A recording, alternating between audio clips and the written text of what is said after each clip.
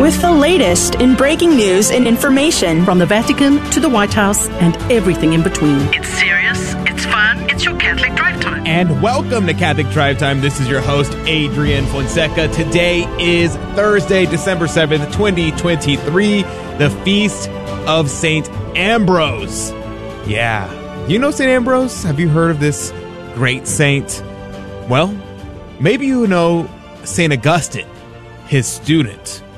Now, St. Augustine, he is probably one of the most well-known saints, and St. Ambrose is a doctor of the church, kind of overshadowed by the great St. Augustine. I kind of compare them to St. Albert the Great, who is a doctor of the church, and he was the teacher of St. Thomas Aquinas, but is overshadowed by his student, St. Thomas Aquinas. But St. Ambrose played a pivotal role in the conversion of St. Augustine. See, Augustine was fascinated by Ambrose, often just sitting in his presence and drawn by the atmosphere that Ambrose created. One kind of funny thing that Augustine noted about Ambrose was that he would come in and he would see Ambrose sitting there by himself, reading without saying a word. Now you're thinking, oh, what's weird about that? Well, apparently back then, nobody did that. Everybody read out loud. People, if you were literate, when you read out loud, and people didn't read in their heads. And Ambrose is the first recorded person that we see reading silently in their head. That's a pretty wild situation. Kind of a side note, though. So despite Ambrose's busy life, his silent apostolate with Augustine, characterized by his mere presence, exemplifies the importance of a quiet, influential presence in the apostolate. See, Ambrose did not interrupt his work for Augustine. Many modern people would say that you should drop everything and engage in conversation with someone, but Ambrose understood that he had a vocation to defend the church with his writings, and he trusted in divine providence. So he allowed Augustine to sit in his room as he worked, but he wasn't engaging in conversation the majority of the time. He continued writing, believing that God would guide Augustine. Now, this emphasizes Ambrose's trust in divine providence. Now, I'll share just one other story about Ambrose that I think is absolutely amazing, and I wish that we'd have bishops act in this way today. See, St. Ambrose, he refused to let Emperor Theodosius enter the cathedral. Yeah, the emperor himself. So, the emperor, Theodosius, committed a heinous act where he killed some, or he personally didn't do it, but he ordered the killing of men, women, and children. And because of this, after he had promised that he would show clemency. And so Ambrose, whenever Theodosius showed up to enter the cathedral, he halted him at the front door. He showed up with his crozier and his full episcopal regalia, and stood in front of the cathedral doors and forbade him from entering the church until he made a public act of repentance. Now, Emperor Theodosius, who was the most powerful man in the world at the time, humbled himself before St. Ambrose, and he repented. He repented of his sin, and then and only then did Ambrose allow him to enter into the church. Now, this emphasizes the fact that the spiritual has a hierarchy over the temporal. That even the secular rulers, the highest, most noble, most glorified people in the world should submit to the spiritual power. Now, I think this would be a great and wonderful thing if we started seeing this happen all over the world today, especially in the United States. Can you think of anyone who that might be applied to? I wonder. Now, there's a Bishop Bousset, commenting on this topic on St. Ambrose, and he emphasized the church's mission to hold earthly powers in check, that the clergy should humble political and economic powers when they deviate from God's plan. So what should we pray to St. Ambrose today on this, his feast day? Well, let's pray to St. Ambrose to give us the conviction that he had of the supremacy of the spiritual power over the temporal, so that we might become the builders of the new Christendom, the reign of Mary that will be installed here on earth. St. Ambrose, pray for us. Joining us right now is Rudy Carlos. Good morning to you, Rudy. Good morning, Adrian. St. Ambrose. Amazing. Yeah. And to think, he was such a good friend. It's almost like he's encouraging us to have good and holy friendships. Amen. Amen. You know, I think it's so interesting that he would read in his head and that was weird. Like, imagine if every time you saw someone reading, they were reading out loud, how annoying that would be. That sounds absurd to me, to be honest with you. Right? Right? Isn't it so strange? That nobody ever read in their head. But I guess if you think about it, what percentage of people just like read in general? Yeah, well, that's true. That's true. Yeah, that certainly minimizes the amount of people that would be reading at the same time. Yeah. But it is really weird. Now that you say that, I'm like, I wonder if that's a true story or not. I wonder if check. I wonder if they were able to rotate a photorealistic apple in their head. Yeah, that's a good question. I imagine they probably could. Probably. But I'm pretty sure, and I got to go back and check now. Now I'm doubting myself. I want to say I read that was written in Augustine's Confessions, where he talks about Ambrose reading silently in his head. And obviously he wasn't like, and nobody did this at this time, but I'm pretty sure he's where we get the source from that account. But anyway, nonetheless, at 15 past the hour, coming up on the show today, the FBI persecutes Catholics. Really interesting. We're going to talk about that at 15 past the hour. At 30 past the hour, Mr. Jose Bienad is going to be talking about the canonization of Queen Isabella of Spain. Yeah, that Queen Isabella. The 1492 Queen Isabella. Yeah, that one. At 45 past the hour, Alan Smith with Bishop Sheen today. Or, no, not 45 past the hour. In the next hour, Bishop Sheen today, Alan Smith, Bishop Sheen today will be joining us. And of course, we have our Fear and Trembling game show coming up as well, so you're not going to want to miss any of that. It'll be a great time. But let's begin with prayer. We're going to be praying for your intentions, for whatever it is that you have going on in your life, for our friends, family, and benefactors, and all those we promise to pray for the salvation of souls, the liberty and exaltation of Holy Mother Church. And in a special way, I want to pray for my grandfather. But also today, I just found out my friend just had their baby Nicholas, for the Feast of St. Nicholas. And they were born 4 months early. So major preemie. So prayers for the baby, that everything goes well with their development. In the name of the Father, and the Son, and of the Holy Ghost. Amen. O divine infant Jesus, I have recourse to thee. Please, through thy blessed mother, assist me in this necessity, because I firmly believe that thy divinity can help me. I hope with confidence to obtain thy holy grace. I love thee with all my heart, with all the strength of my soul. I repent sincerely of my sins, and I beg thee, O good Jesus, to grant me the strength to triumph over them. I resolve nevermore to offend thee, and I come to offer myself to thee, with the intention of enduring everything rather than to displease thee. Henceforth I desire to serve thee with fidelity, and for the love of thee, O divine infant, I will love my neighbor as myself. All-powerful infant, O Jesus, I implore thee again, assist me in this need. Grant me the grace of possessing thee eternally with Mary and Joseph, and of adoring thee with the angels in the heavenly court. Amen.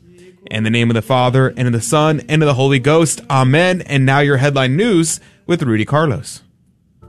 Good morning. You're listening to Catholic Drive Time, keeping you informed and inspired. Happy Friday Eve. We're here on Thursday, and here are some of your headlines this morning. House passes a bill to block Biden vehicle emission standards. In April, the EPA proposed a rule that would set more stringent standards for light and medium-duty vehicles, the model years between 2027 and 2032. GOP lawmakers argued that the country lacks the critical infrastructure to support more EVs on the road, and that the rule would put a strain on power grids. The members also asserted that the regulation would be a giveaway to China, which dominates EV supply chains. Democrats, on the other hand, contend that the measure is not a technology-specific mandate, but rather a performance-based regulation. And a new Homeland Security Guide aims to help houses of worship protect themselves. So maybe you are a participant in the security of your parish? You might look into this. In response to heightened threats, Homeland Security Secretary Alejandro Mayorkas underscored the commitment to safeguarding the right to worship. The Department of Homeland Security released a guide to help churches and other faith-based institutions protect against targeted violence. The Cybersecurity and Infrastructure Security Agency provides clear, accessible guidance, including landscaping measures and live stream precautions. It even emphasizes having a response plan and offers information on federal grants for security improvements. And finally, Marjorie Taylor Greene calls Tucker Carlson, "The U.S. is on fire. GOP isn't doing enough to save it." She says, quote, "I was shocked when the Ukraine and Russia war started, or if you want to call it a war, I don't call it a war. It's a funded war. We give them $1 billion every single month. That doesn't have to do with war. That pays for their government. That pays for their salaries. That pays for their retirement. We have so many problems at home, and people in my district are suffering. People have lost their businesses. They can't pay for rent. Senior citizens are choosing between food and medicine. And our border is overrun. People are dying every single day. But all of a sudden, every Republican I knew, barely knew, by the way, they're carrying Ukraine flags in their front pocket. It's as if I was in a foreign country," she said. Greene further explained in an interview that her colleagues began asking if she was pro-Putin because she opposed aid packages. She revealed that House members caved to pressure exerted on them by the war lobby, which offers them massive campaign donations to help them win re-election. Greene first started serving the U.S. House of Representatives in 2020. She's been one of the most outspoken America First conservatives in the country since then, earning criticism from liberal Democrats and the establishment wing of the GOP along the way. Now, those are your headline news this morning, well, some of them at least, but stay tuned on Catholic Drive Time for more. Back to you, Adrian. Thank you, Rudy, for keeping us up to date. The gospel of the day is Matthew chapter 7, verses 21 through 27.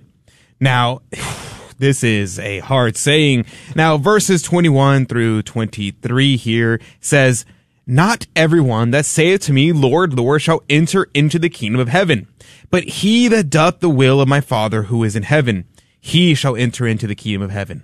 Many will say to me in that day, Lord, Lord, have we not prophesied in thy name, and cast out devils in thy name, and done many miracles in thy name? And then will I profess unto them, I never knew you. Depart from me, you that work iniquity." Now, the passage goes on from there, but that's what we're going to be focusing on today. Here, Cornelius a Lapide commenting on this, and I recommend reading the whole commentary from him today. It's excellent. He says, "Not everyone that shall saith unto me, but he that doeth the will of the Father." So what is the will of the Father? Now, he says that there are 2 commandments. By doing these 2 commandments, you are fulfilling the will of the Father. Now, I'm going to be honest, these 2 commandments could probably be broken down into subcategories, but here are the 2 in broad strokes. Number 1, to believe in Christ with an orthodox faith. Now, believing in Christ with an orthodox faith. That means right belief. You can't just say, I believe that Christ exists, because the devils believe that, right? And it's not simply believe all the doctrines and dogmas of the Catholic Church, because the devils all believe in the church. They believe all those things are true. So it can't simply be that. It can't not be what one might say faith alone, but it's one element of it. The number 2, the second part of it, is to perform and act in deed the commands of Christ.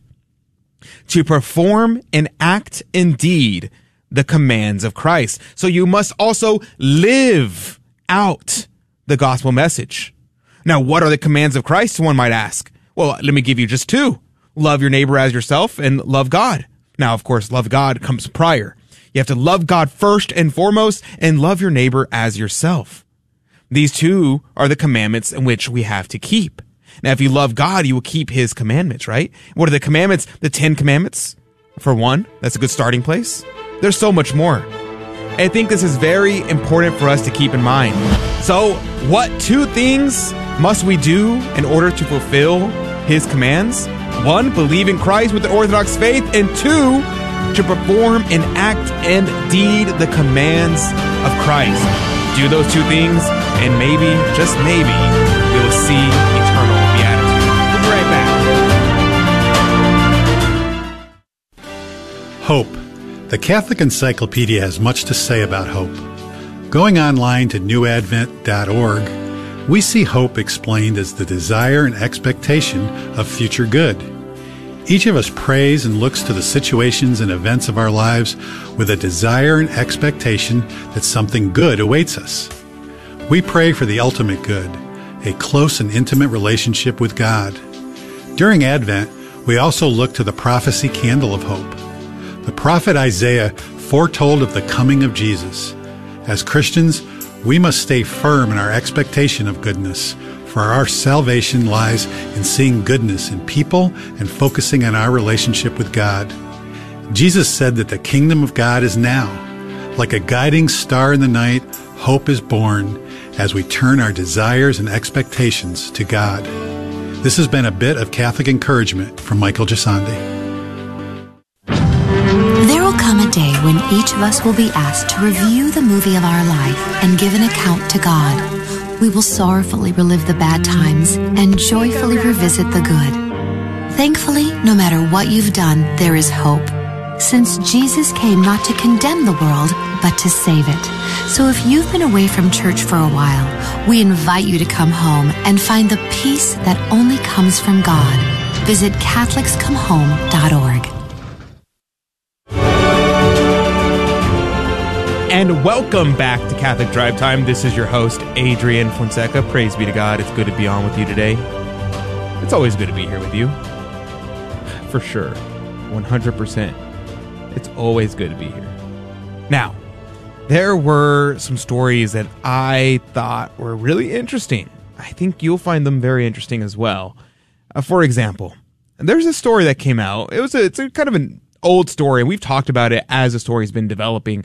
But we just recently got more information about the situation here. Now, what's the story? Why am I bearing the lead? The story is FBI is persecuting the Catholic Church. Well, maybe persecution is a too strong of a term for right now. I'm sure it'll grow in the future, but perhaps it's more accurate to say FBI investigates Catholics. So we're going to talk about this, but first and foremost, I want to play this clip for you where Senator Hawley explains or is talking about in the House what's going on here. And so we'll play that clip for you. Director, this is one of the most outrageous targetings. You have mobilized your division, the most powerful law enforcement division in the world, against traditionalist Catholics, whatever the heck that means. And you just told us you have not fired a single person. I mean, here, it gets worse. Your Richmond field office, they thought there was nothing wrong with this. The House interviewed the head of the Richmond field office. He testified. It's all here in the public report. I refer you to it, pages 12, 13, 14. He testified he saw no problem with this. He said he thought it was fine. In fact, we have internal memoranda of the members of the field office high-fiving. One peer reviewer, another member of the field office wrote, "I think this is a great product. I really enjoyed the read." Do you have a problem with systemic bigotry against Catholics in the FBI? No. What are you going to do about this? Are you going to fire these people or not? Those individuals have all been admonished, and it is all going into their, if you would let me finish my answer, it is all going into their annual performance reviews, which has direct impact on their compensation, among other things. Oh, I see. I see. So the 60 million American Catholics who now learn that your FBI has recommended that priests be recruited as informants, your FBI has gone to priests, choir directors, but we're to feel better because you've admonished them for their wrongdoing. You again are conflating two different things. I'm not. I am taking your testimony where you said you do not. You said categorically, you said we do not go to priests and ask them about their parishioners. You said we do not. You didn't say we haven't. You didn't say we won't. You said we don't. It turns out you do. And you kept it from the public. You deliberately misled Congress about it. And the only reason we know about it is because a whistleblower came forward. I just fundamentally disagree with your characterization. Well, there's no characterization. The facts are the facts. And I fundamentally resent the fact that you have violated, if not the spirit, if not the letter, certainly the spirit of the First Amendment, and use your law enforcement agency against Catholics in this nation. Well, that was excellent. I could not have said it any better to myself, but it is certainly a very concerning situation where the FBI is investigating Catholics. And not only that, but then they lie to us about it. Because you remember, and we talked about this back when this came out. You remember whenever it first happened, they were saying, "Oh, I'm so sorry this happened. We had no idea. This was just some random field office, and it was not something that was across the board." But we now know that the FBI effort is involved in at least 4 field offices, which if it's in 4, I imagine it's probably in more.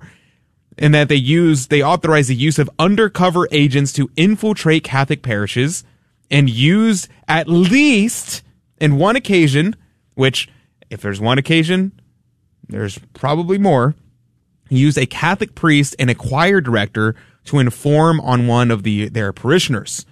Now, they also specifically called out they interviewed a priest, a choir director of the Society of St. Pius X. The Daily Wire reports saying whistleblower disclosures in the report said FBI authorities interviewed a priest and choir director of the Society of St. Pius X, an internationally priestly society promoting traditional practices affiliated with a Catholic church in Richmond, Virginia, between November and December of 2022. Now, what's interesting about this comment is the fact that if you remember in the memo, it talked about radical traditional Catholics, and under traditional Catholics, they had a footnote. And so it's like, okay, so what do they mean by traditional Catholics? And they included basically anyone who goes to the Latin Mass. It said the SSPX, the Fraternity of St. Peter, the FSSP, the Institute of Christ the King, diocesan Latin Masses. It all included them all together as radical traditionalist Catholics. Now, I run in a lot of circles around traditional Catholics, and I have a lot of friends who go to various places for the traditional Mass. Pretty much, I know people who go to every category that they put in that footnote. I have friends who go to at least a friend, if not multiple friends, who go to at least one of the places listed in the footnote of the FBI's memo. And I have to tell you, I don't see the other day. It was crazy. They had a man dressed as Bishop Nicholas, and people were taking pictures, and they're bringing kids to take pictures with them and giving out chocolate candies. These radical traditionalist Catholics are dangerous, very, very dangerous. And they also had a piñata and posadas. Oh my goodness, it was pretty crazy at some of these churches. And this Sunday, rumor is, at some of these traditional Catholic parishes, they're having a feast of Our Lady of Guadalupe. And I heard it's a hotbed of white supremacy. But by the way, they're having mariachis on Sunday to celebrate Our Lady of Guadalupe. By the way, so just wanted to keep you informed about what was happening. I'll be the FBI's informant for you and expose what these radical traditional Catholics are doing at their parishes. I mean, can you believe it? Craziness. It's very sad to see this happen, especially whenever you remember the story, or maybe you don't. It's one of those things that's a memory hold where they kind of just take these stories and they disappear them. Where you remember that story where they talked about the FBI was investigating this pedophile and they dropped it in order to investigate other things. And it wasn't until years later where they actually ended up arresting the guy only after he had committed more crimes. So why was that dropped, but the Catholics are still being investigated? That's my question. That's very, very interesting. Don't you think? I think it's a very strange situation that they are wanting to do that. And I also wonder, how much more would this be happening if Kyle Seraphin earlier this year didn't release the expose, or not expose, but whistleblowed on what was happening in the FBI? If he didn't do that, how bad would it be right now? How much more investigation would they be doing of these, quote, traditional Catholics? And it's also interesting, they don't define traditional Catholics. They don't tell you what that means. And it makes you wonder, what do you mean by that? If by traditional Catholic you mean someone who believes in the Catholic faith, because I can't imagine that the FBI cares about the Latin Mass. I don't think they care what language Mass is in. I don't think they care if they're doing the prayers at the foot of the altar or not. I don't think they care about that at all. I think what they probably care about is the teachings of the church. And quote unquote, traditional Latin Mass attendees tend to believe all the teachings of the church. And they preach them and they talk about them from the pulpit. And my guess is that that's what they're concerned about. And so my guess is it has nothing to do with Latin Mass. It's about the Catholic faith. My guess is that if you go to a parish where your pastor or your priest teaches the Catholic faith whole and entire, that preaches the truth from the pulpit, my guess is it doesn't matter what language your Mass is in. It doesn't matter which rite of the church you're in. My guess is that you're considered a traditional Catholic in the eyes of the FBI. If your priest has ever preached from the pulpit against abortion, if you ever preached against contraception, against divorce, against any of the woes of society, how about transgenderism? If you've ever heard a sermon about any of these things from your pulpit, my guess is the FBI considers you a traditional Catholic. It doesn't matter what you categorize yourself as. It's what the FBI does. And if you if you ask me, if you believe in the Catholic faith, whole and entire, well, our Lord said, if they persecuted him, they will persecute you. So a servant is not greater than his master. Okay, on to this story. The election polls came in, and really interesting. So Donald Trump is enjoying a commanding lead in the polls for the Republican nomination, with a nearly 47-point advantage over his closest rival, Ron DeSantis. Our Trump support is at 59.6%, while DeSantis is at 12.7%. Now, Nikki Haley is third place with 10.6%, though it seems that Haley is actually really close behind DeSantis in some key places, like Iowa. And in South Carolina, she is actually, I believe, ahead of DeSantis by a significant margin. But still, even in her home state of South Carolina, Trump leads with a 30-point advantage. It's also interesting that Trump is also leading Biden in recent polls, which typically, I don't really trust polls too much, but they typically lean more left. They typically lean to support the Democratic nominee. And so the fact that it's saying that Trump is leading Biden is really interesting. And he's leading not just nationally, but he's also leading in key battleground states.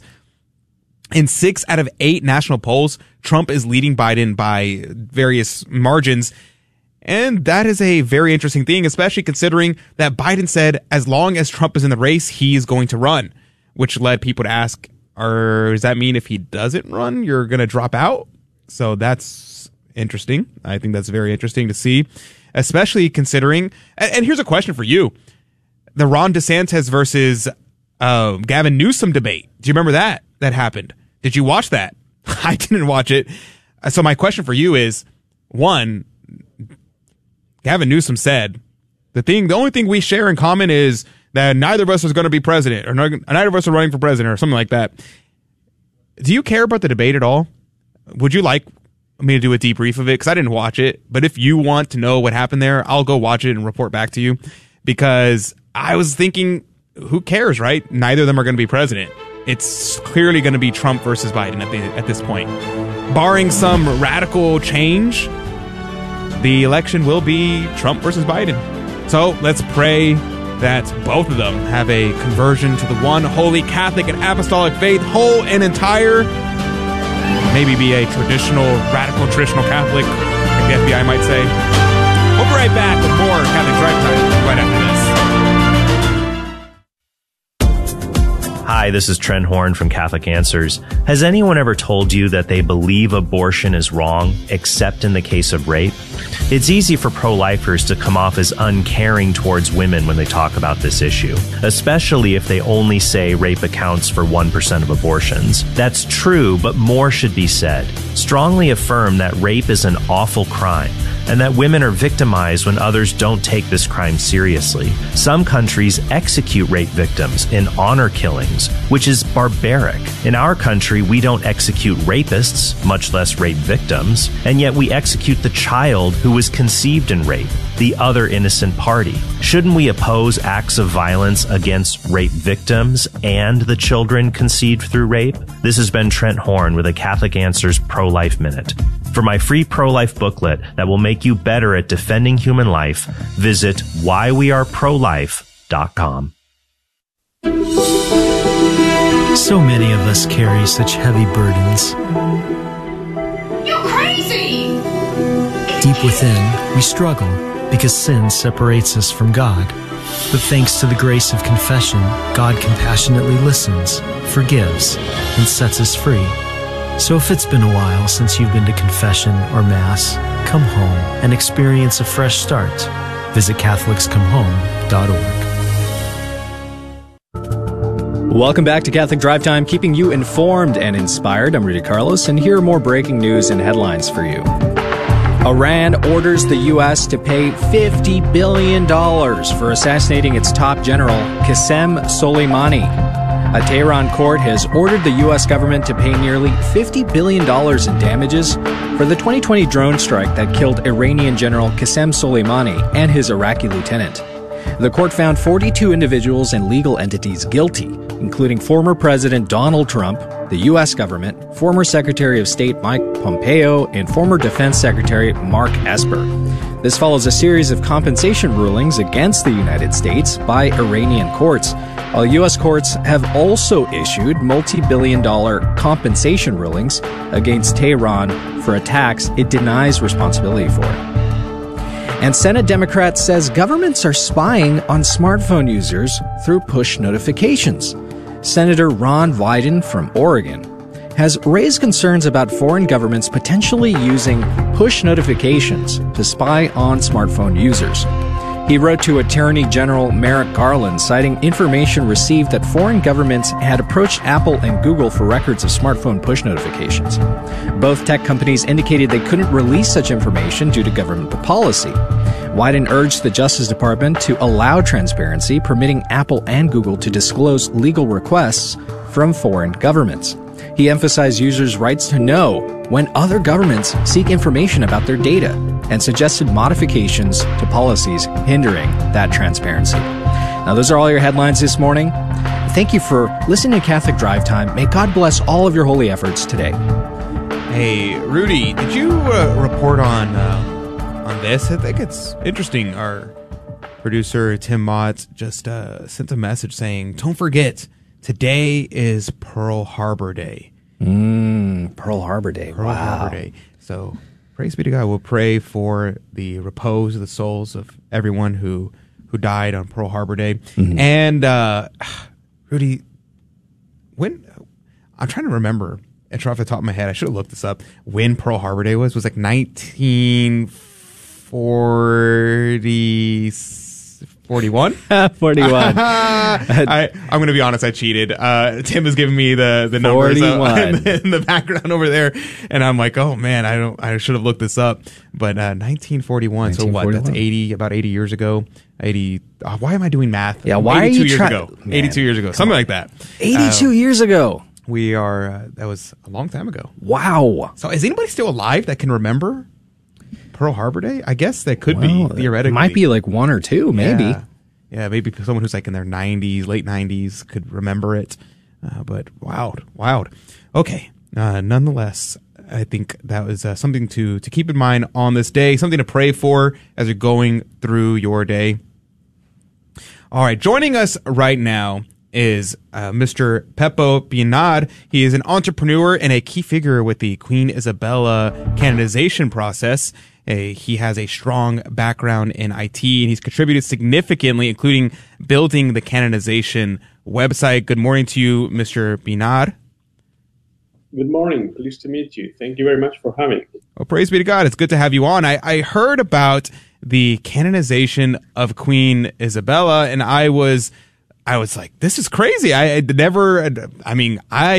love Queen Isabella, but whenever I bring her up, the immediate thing is people go straight to, she was terrible. She was the one who let Columbus come in and do all these evil things. And so I'm always trying to defend her. And I think it's wild to hear that people want to push for her canonization. So tell me about this. Let's start from the beginning. How did the canonization process, how did this kind of come up? Well, it went almost half a century ago. In 1948, a woman from Argentina, she was studying about all the teachers teaching her about Black legends and slavery and a lot of things that didn't make sense to her. And she said, my family comes from centuries of tradition, of Catholic tradition, and it's never been this way. So she made some research and she ended up writing the Holy Father in Rome saying, how can this woman not be canonized? So that started to shake the Vatican first, and then the Vatican, after concluding a preliminary studies, called the bishop in Valladolid, where she died, our queen. And they finally started the cause in 1972. Well, they ended the preliminary studies in 1972, and they started the cause. And it's been moving forward almost until 2005. Pope St. John Paul II came to Spain in 2005, and a lot of people say that it was the moment, and everything was ready. He even signed some documents acknowledging that he was going to write her name in the Book of Saints. But politics, high hierarchy movements, and it stopped. He came to Spain in the 5th century anniversary of her death. Everything was ready for that, but it didn't happen. So a lot of people are pushing forward again, and we're trying to expand her figure and her legacy. Well, praise be to God. I'm glad to hear it. Now, of course, people don't really know how these things happen, so it kind of goes away. How did the process get reignited? What does that look like practically? It was reignited strongly in 2010. A lot of bishops from Spain and some from Spanish-speaking countries asked the Pope in an audience, and he said, "Bring me a letter with full support, like 100 bishops or cardinals should sign the petition, and we will have it ready." And they did. They gathered almost 100 requests from different bishops around the world. And it started there. It began strong again. It had like a roller coaster, ups and downs. But with the recent movement, the past postulator died, and a new one has come in months ago. And he's starting very strong work in getting this done. He already got an audience with the Holy Father in February 2024. So there's going to be a pilgrimage to Rome, and they're going to formally, again, request for her canonization. Praise be to God. I would love to hear it. Now, okay, so what is your connection with Queen Isabel, and how did you get involved in this? I've always been connected to her because I think she really brought the faith to America. And when I moved to Dallas, from Madrid to Dallas in 2019, I kind of started realizing that in the U.S., Columbus was very well known, Fray Junipero is very well known, but her figure, who was the main cause of the evangelization, was really unknown. So, for example, as you were talking at the beginning, she put to jail Columbus. In his second trip, he brought some people from Cuba, and he sold them as slaves in Spain, and he ended up in jail because of Queen Isabella. Slavery was never allowed in Spain or in the kingdoms of Spain. And Columbus is very well known in New York, in the country. He has a feast day because he brought the faith and the West civilization to the U.S. But Columbus would have done nothing without Queen Isabella. So I think she was much deeper in faith. He was a good Catholic, of course, but he had temptations like all of us. But Queen Isabella was really holy, and she didn't allow anything that could hurt people, could put people away from God, and was not related directly to the Catholic Church.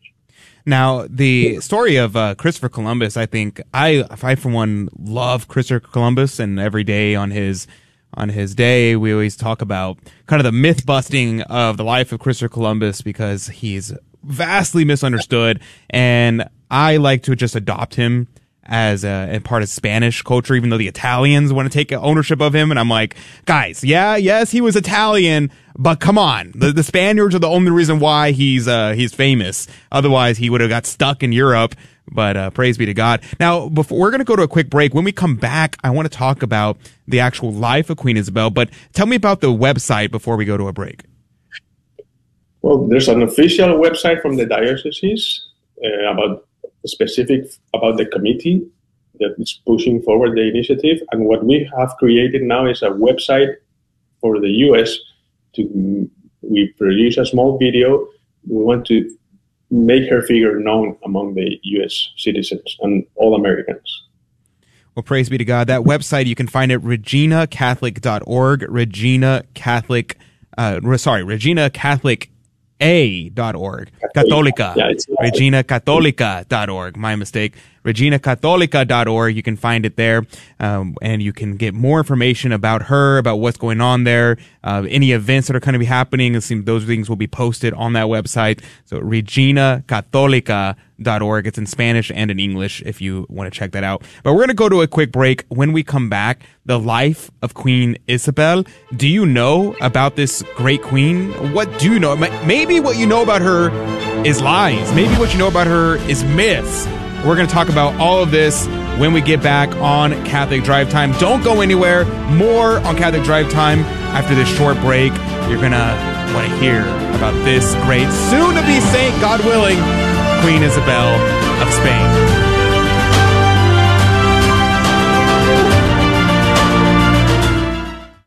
I would always hear from different people at non-Catholic churches that Catholics were going to hell, or that they really didn't know who the Lord was.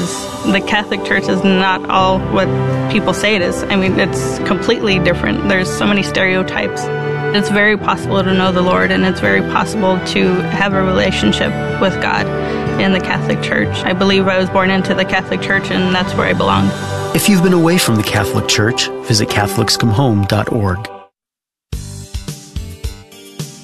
Hello, this is Steve Gleason with your 1-minute tool for Catholic evangelism. Here's the question for your non-Catholic friend. What does it take to constitute an actual church? Well, here's your 3 best friendship tools for Catholic evangelism. Number 1, a gathering of Christians is not automatically a church. Although Matthew 18 says, where 2 or 3 are gathered in my name, I am in their midst, that is not a text to be interpreted as a premise for a church. That's a requirement to legitimize an accusation. Secondly, Catholic teaching. Christ established and sustains the church as both a mystical community and a visible organization with hierarchy and jurisdiction. And thirdly, my take. Eventually, you have to decide what one item is absolutely essential for our Lord to say, that's my church. So is it a church if there's simply a common belief in the Bible? Or perhaps just a doctrinal agreement? Is it compliance to the Apostles' Creed? Could it be the stamp of approval from a denomination? Maybe an ordained pastor makes it officially a church. So, you know that place you've been attending every Sunday morning at 10 a.m.? Maybe it's not even a church. Maybe it's just a good, healthy hangout. Ooh.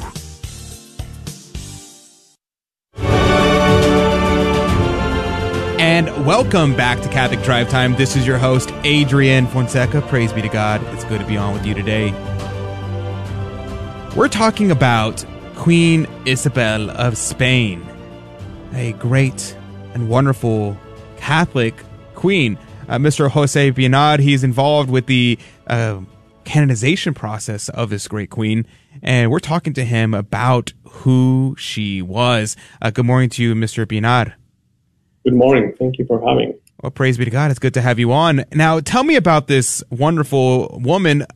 Most people probably don't know anything about her except that she was the one who gave the okay and the funding for Columbus to go to the New World. So let's start from the beginning. Who is this woman?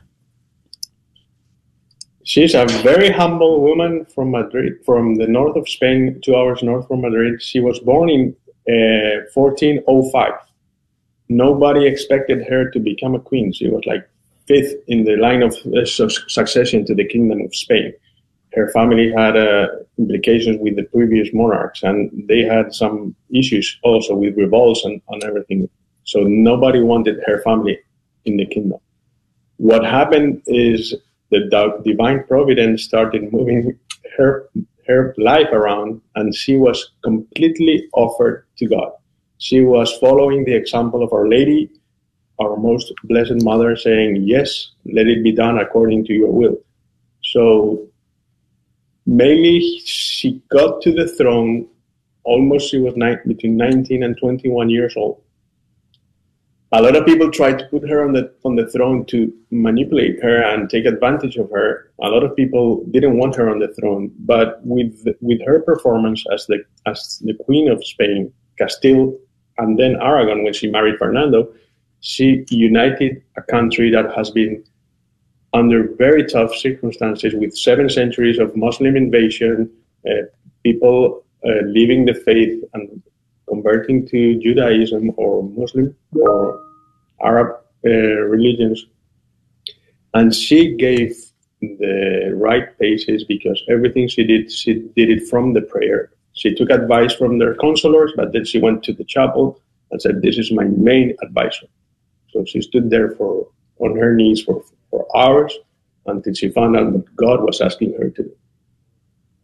Wow. Well, praise be to God. Now, okay, so how does someone like this, like, I always wonder whenever it comes to the royalty who are saints and their childhood, how they were raised, because it's always, we have this kind of anti-monarchy tendency in the United States, and so we think royalty bad. And maybe there could be exceptions to the rule, or every once in a while you might have a decent person. So how was she raised? Well, that shocked me in the U.S. too, because if we as Catholics really believe that Christ is the king of the universe, monarchy is not as bad as we should expect. And when someone in the leadership, like the king or the queen, really follow the gospel, that never be improved by any other way of governance. It's the best. One will united to the will of God. One heart guiding a country, all the hearts of the subjects synchronized with the sacred heart of our God and of our mother. So she was raised very humbly. Her mother was accused of being mad, and she was put into a castle, a very humble castle, an austere life, poverty almost. She had to sew her own clothes. Although she was a potential inheritor of the kingdom, until her 14 years old, she was raised away from the world, secluded in a very humble village, and helping her mother and taking care of her siblings. That was her comments. When the king at that time began to feel the lack of power he had, he brought her to the court to gain support from her family advisors and so on and so on. So she was taken from a life almost in solitude and loneliness to the court of Madrid that was very corrupt at that time. It was in Segovia. The king had different lovers and wives. He couldn't get any women pregnant, so he tried everything. It was a very disappointing experience for her, and he asked the bishop, remove me from the court. I don't want, if this means to be a king or a queen, I don't want to be here. I need to take care of my mother and my siblings. And so she went back until finally, through alliances and noble support, she got to marry Fernando of Aragon, and there was a project of reuniting Spain that was broken since almost the 7th century. Wow. And she said yes. They had different proposals. The kings of France wanted to marry her because she was young, beautiful, a very nice soul, not only physically but spiritually beautiful.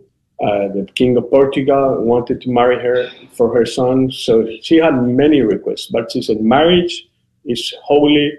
I need to marry for love, to build a family and build the kingdom of God. So when she found Fernando, she decided that God was calling her to marriage. She married Fernando, and from that moment, they started reuniting the country. Mm. And when they finished in 1492, they finally won the war against the Muslims. The invaders returned to Africa. She said, we have to bring that to the world, the good news to the end of the world. And that's why she supported Columbus to America. So that's interesting. What about her? So what about her husband then? I know, like, for instance, the Blessed Karl of Austria here in the United States, for whatever reason, he is incredibly popular in the United States, even though he has very little connection to us. And his wife, Empress Zita, is also a servant of God, and they're pursuing her canonization as well. Is Ferdinand, was he a holy man, or what do we know about him? He wasn't. I'm not here to judge him. I don't know, but he did have affairs in the marriage with Isabel at the beginning. He lived in another country, and then they united Aragon and Castile. But initially, he had 3 or 4 years living outside of his house, and he did it. And he was a great man. He was probably one of the best. A lot of historians, it's not me, that say that Machiavelli and a lot of people that wrote about leaderships and how to be the best governor were inspired by his figure. He was a huge military strategy man. He was a great soldier. He led his men into battle every time. The first, he was he reunited Europe with his policies and diplomacies. He almost controlled the whole world to put it to the service of God. He was a very good Catholic, and he married an exceptional woman, but I don't think he was a holy. That's good to know. That's good to keep in mind, that we want to make a distinction between, there's many saints who their spouses were unfortunately we'll say the cause of their sanctification. Oh, praise be to God. So Queen Isabel, so she does this. What about her latter half of her life? We get to the situation of coming to the New World, and people tend to know a little bit about that story, but what happens after that? Unfortunately, because of so many kids she had, and she didn't stop by any sickness or anything. So, for example, she was sick with high fevers. Nobody wanted her to travel, and she went on a horse for 200 miles. Wow! To help people that were suffering in her kingdom. So she never took care of her health or anything. So she died 15 years later. They discovered America in 1492. She passed away in 1504. So her humbleness and her abandonment in the will of God didn't make for a long life. What she did in the meantime was she had a plan following the will of God to reunite Spain. She had the plan to settle the rule of America, the whole America, from north to south. So she first sent explorers to every place in the continent. They went from the south of Chile to the north of Alaska. Her will was, we have to evangelize these people. Columbus at the beginning thought he reached the East Indies. But they said, no, we found the West Indies. And Isabella gathered all the knowledge at that time from Italy, from Belgium, from everywhere, to say, where have we arrived?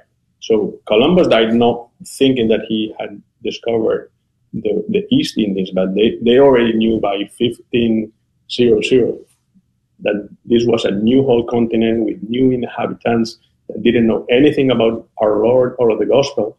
And she worked so hard choosing the right missionaries, the right orders, the Jesuits, the Franciscans, the Dominicans.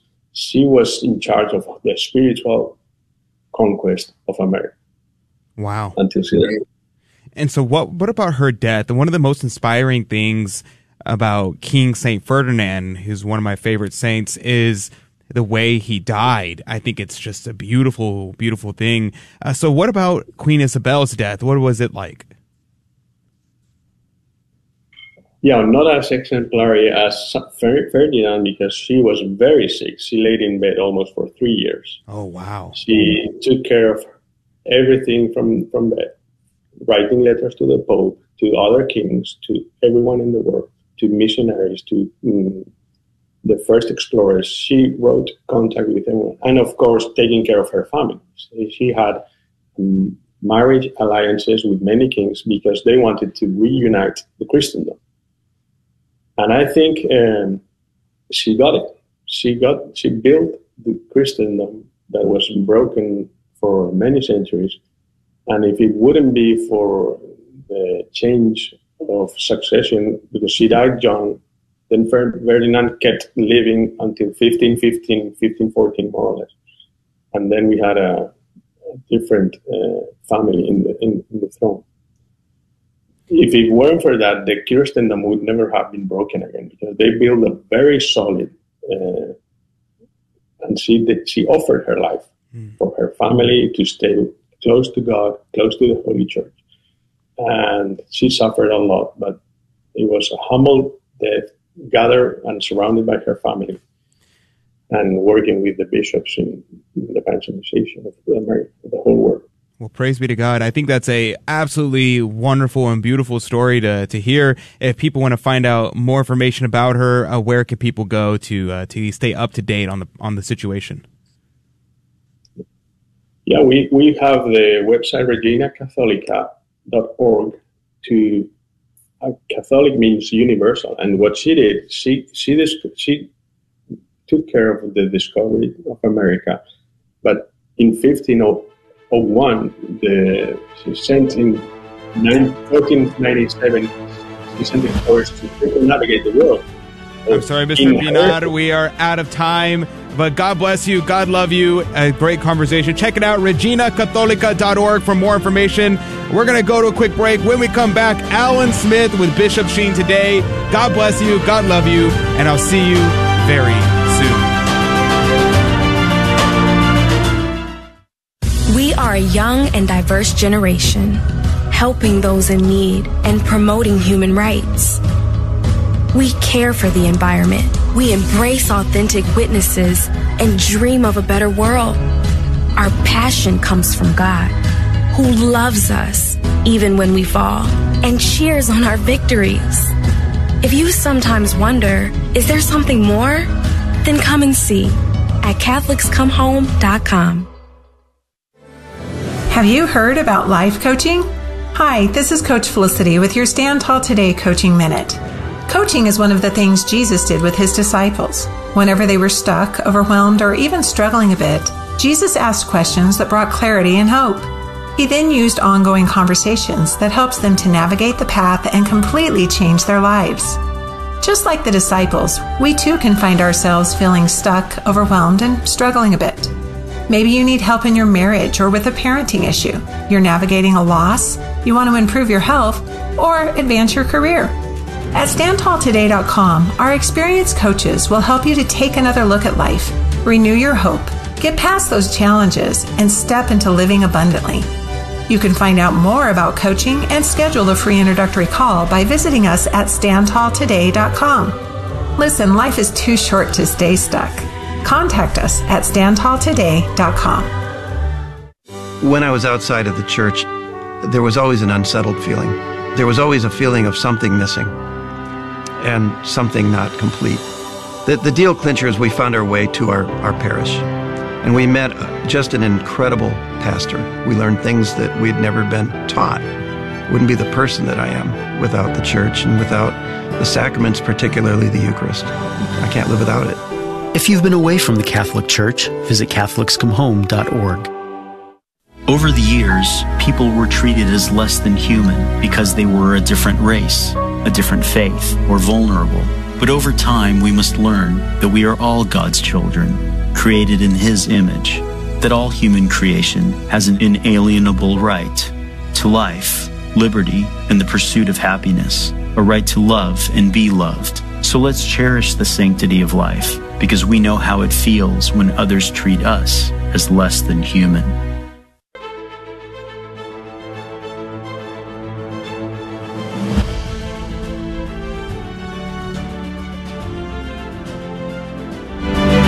Welcome back to Catholic Drive Time. This is your host, Adrian Fonseca. Praise be to God. It's good to be on with you today.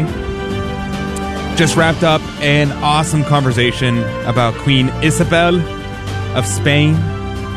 Yeah, what a wonderful, wonderful woman. You think about royalty who were saintly. Queen Isabel is always on that list. Well, praise be to God. Hopefully she'll be canonized one day very soon. But we shall see. We shall see if it happens. But right now, we're going to be talking about fatherhood. We're going to be talking about fatherhood with Alan Smith with Bishop Sheen today. Good morning to you, Alan. Good morning, Adrian. Thanks for having me on this morning. It's snowing, blustery up here in Canada, but whenever I come on Catholic Drive Time, it warms my heart. It makes me forget about the snow because we talk about heaven and how to get there. And today we'll be talking about how to become better husbands and fathers through the wisdom of the Venerable Archbishop Fulton J. Sheen. And it's funny that all this fatherly wisdom and how to be a good person is found in the book, The Priest is Not His Own, because we all have a priestly element to us. When we were baptized, we received that beautiful commission to be priest, prophet, and king. So sometimes we forget that priestly role that we have in our hearts. So Fulton Sheen gives us some wisdom of how to live out that priesthood in our lives, and especially in the domestic church, which many of us belong to. Now, I thought it would be a really interesting conversation to talk about chapter 13 of the book, The Priest is Not His Own, because here it kind of gets into the topic of defense, right? So you got to know what the offense of the enemy is, so that way you can defend yourself against the offensive of the enemy. And here in chapter 13 is titled Judas and the First Crack in His Priesthood. And you immediately can imagine, what will be the first crack in the priesthood of the father of the house? So, Alan, what are your thoughts on this? Well, I tell you, I think what Fulton Sheen does is he says to us, remember, Judas was a priest.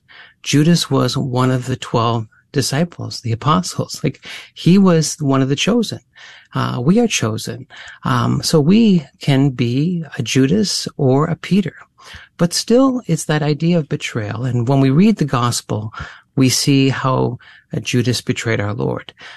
But the first cracks in his priesthood wasn't necessarily his greed. And this is something we think of course, his love of money. But the first cracks in his priesthood actually came about through the Eucharist. And again, when our Lord said to his apostles, unless you eat my flesh and drink my blood, you shall not have life within you. Well, when Judas heard those words, he was like the masses. He fell away. He just couldn't accept that. And I think that was the first crack in his priesthood. He didn't believe. He didn't believe in the Eucharistic presence, the power of the Eucharist, being fed by our Lord. And so that was the first crack. And I think sometimes we as Catholics, we have to be very careful that, yeah, we can have that similar disbelief. We think of the Pew Research study that says, that high percentage that don't believe in the real presence. So even back in the time of Judas, a third of the people fell away. Many people did not follow him anymore. So that was the first crack in Judas's priesthood. It was his Eucharistic disbelief. And so we have to be very careful that we don't fall into that same sin, that same pattern of being sloppy when it comes to the Eucharist. And so sometimes I think, we as fathers, are we showing our children a good example when we go to Holy Mass? Are we paying attention? Are we focused? And do we share with our children that we actually believe? We believe in the Eucharist. So again, this is the warning shot. The first crack in Judas's priesthood was, again, a Eucharistic crack. And so that's how Fulton Sheen begins that chapter.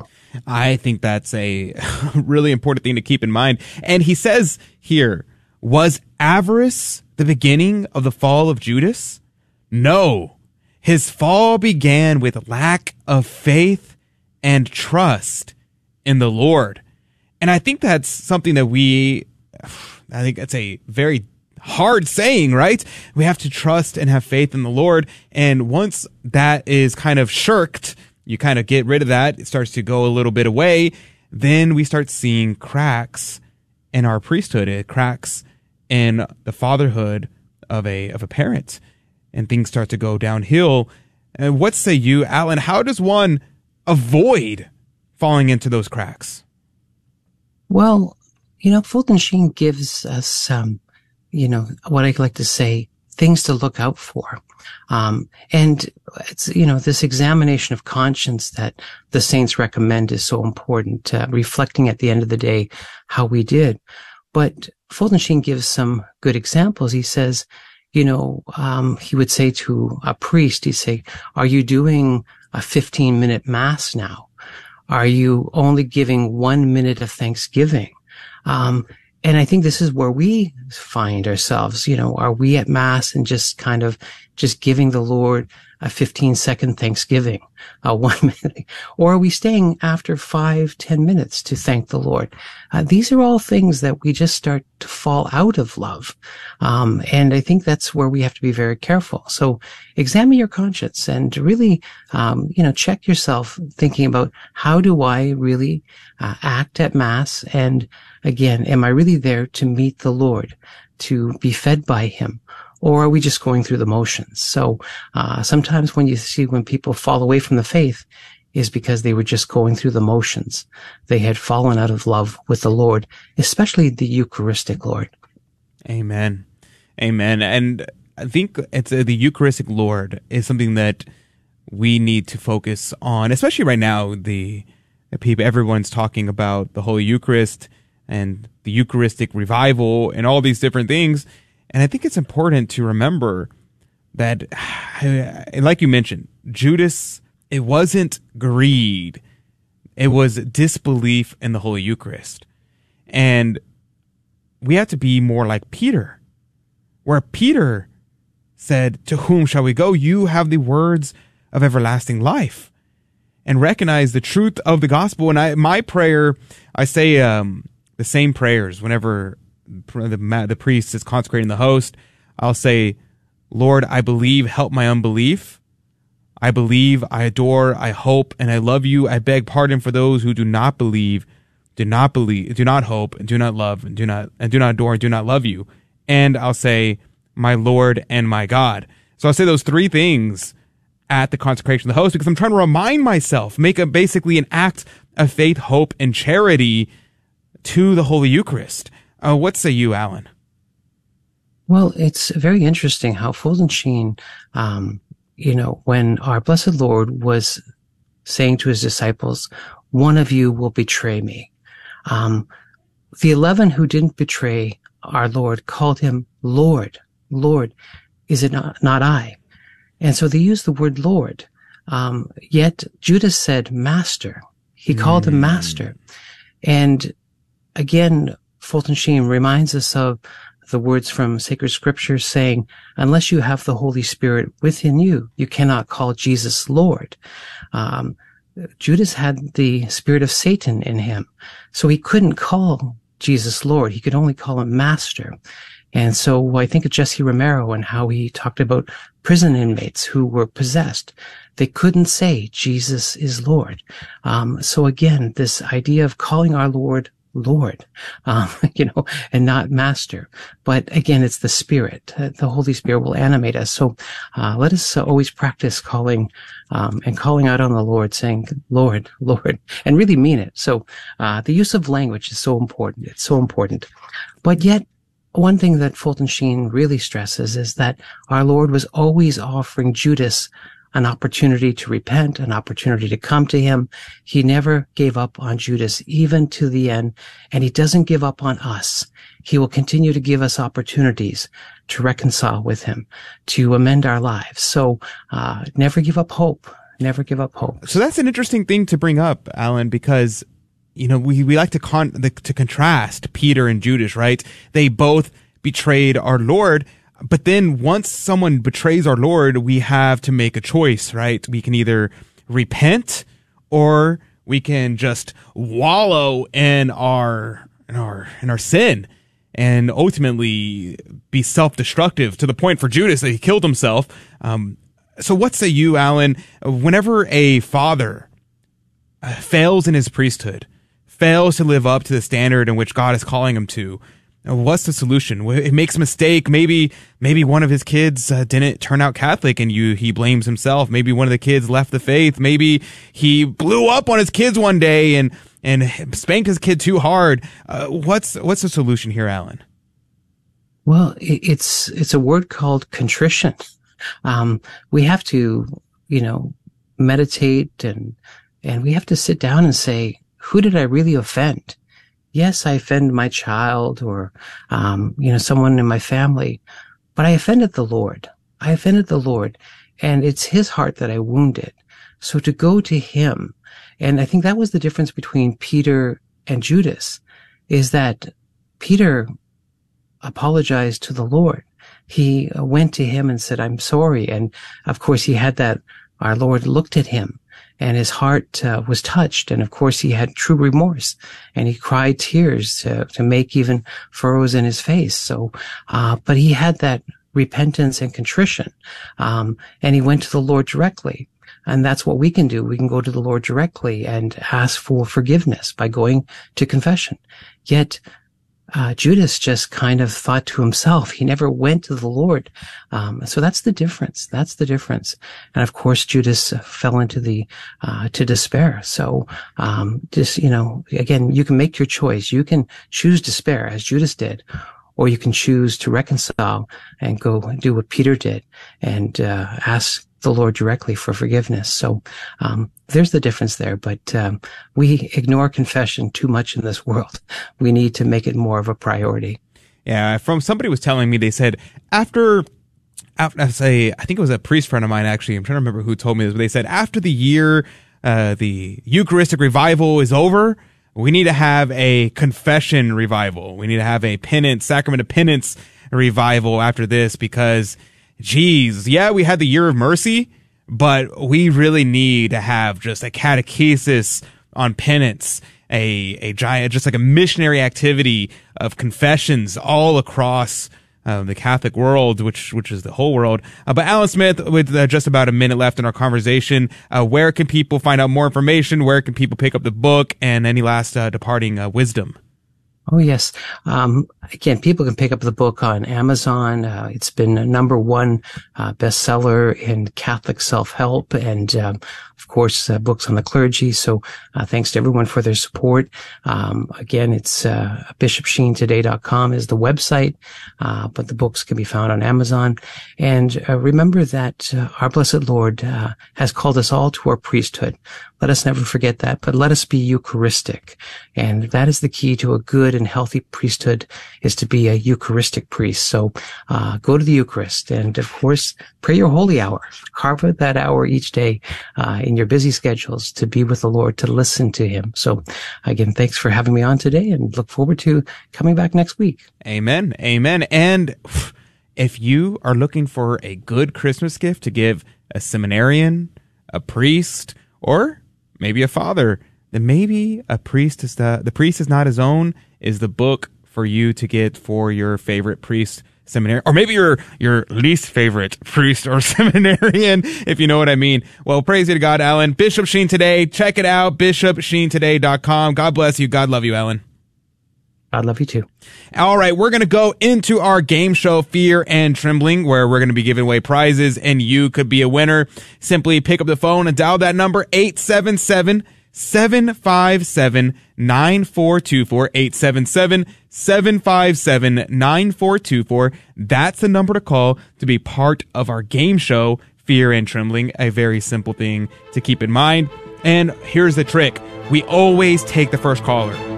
So if you're the first caller, then we will be taking your call, 877-757-9424. I'm going to give you that number one last time, 877-757-9424. We'll be right back with Fear and Trembling Game Show right after this. This is Dale Ahlquist with a Chesterton Minute. Have you ever noticed what happens when you try to keep up with the current fashions? You go nuts. When we are obsessed with keeping up with the times, we become slaves. Fashions are never settled. To chase something that is always changing is simply futile. It's not freedom, it's insanity. G.K. Chesterton says, "The Catholic Church is the only thing that saves a man from the degrading slavery of being a child of his age." Christianity is always out of fashion because it's always sane, and fashions are always insane. The Catholic Church never has to worry about being behind the times because it is beyond the times. Want more than a minute? Visit our website, chesterton.org.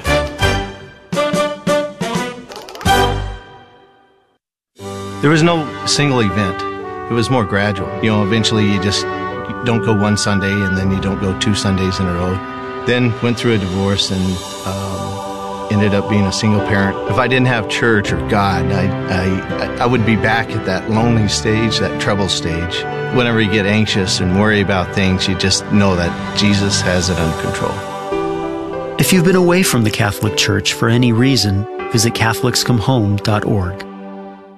Welcome to another round of fear and trembling. The Catholic Trivia Game Show that helps you work out your salvation by the seat of your pants. It's a 50-50 chance and prizes are involved. Avoid the weeping and gnashing of teeth. Call now to take your shot. 877-757-9424. 877-757-9424.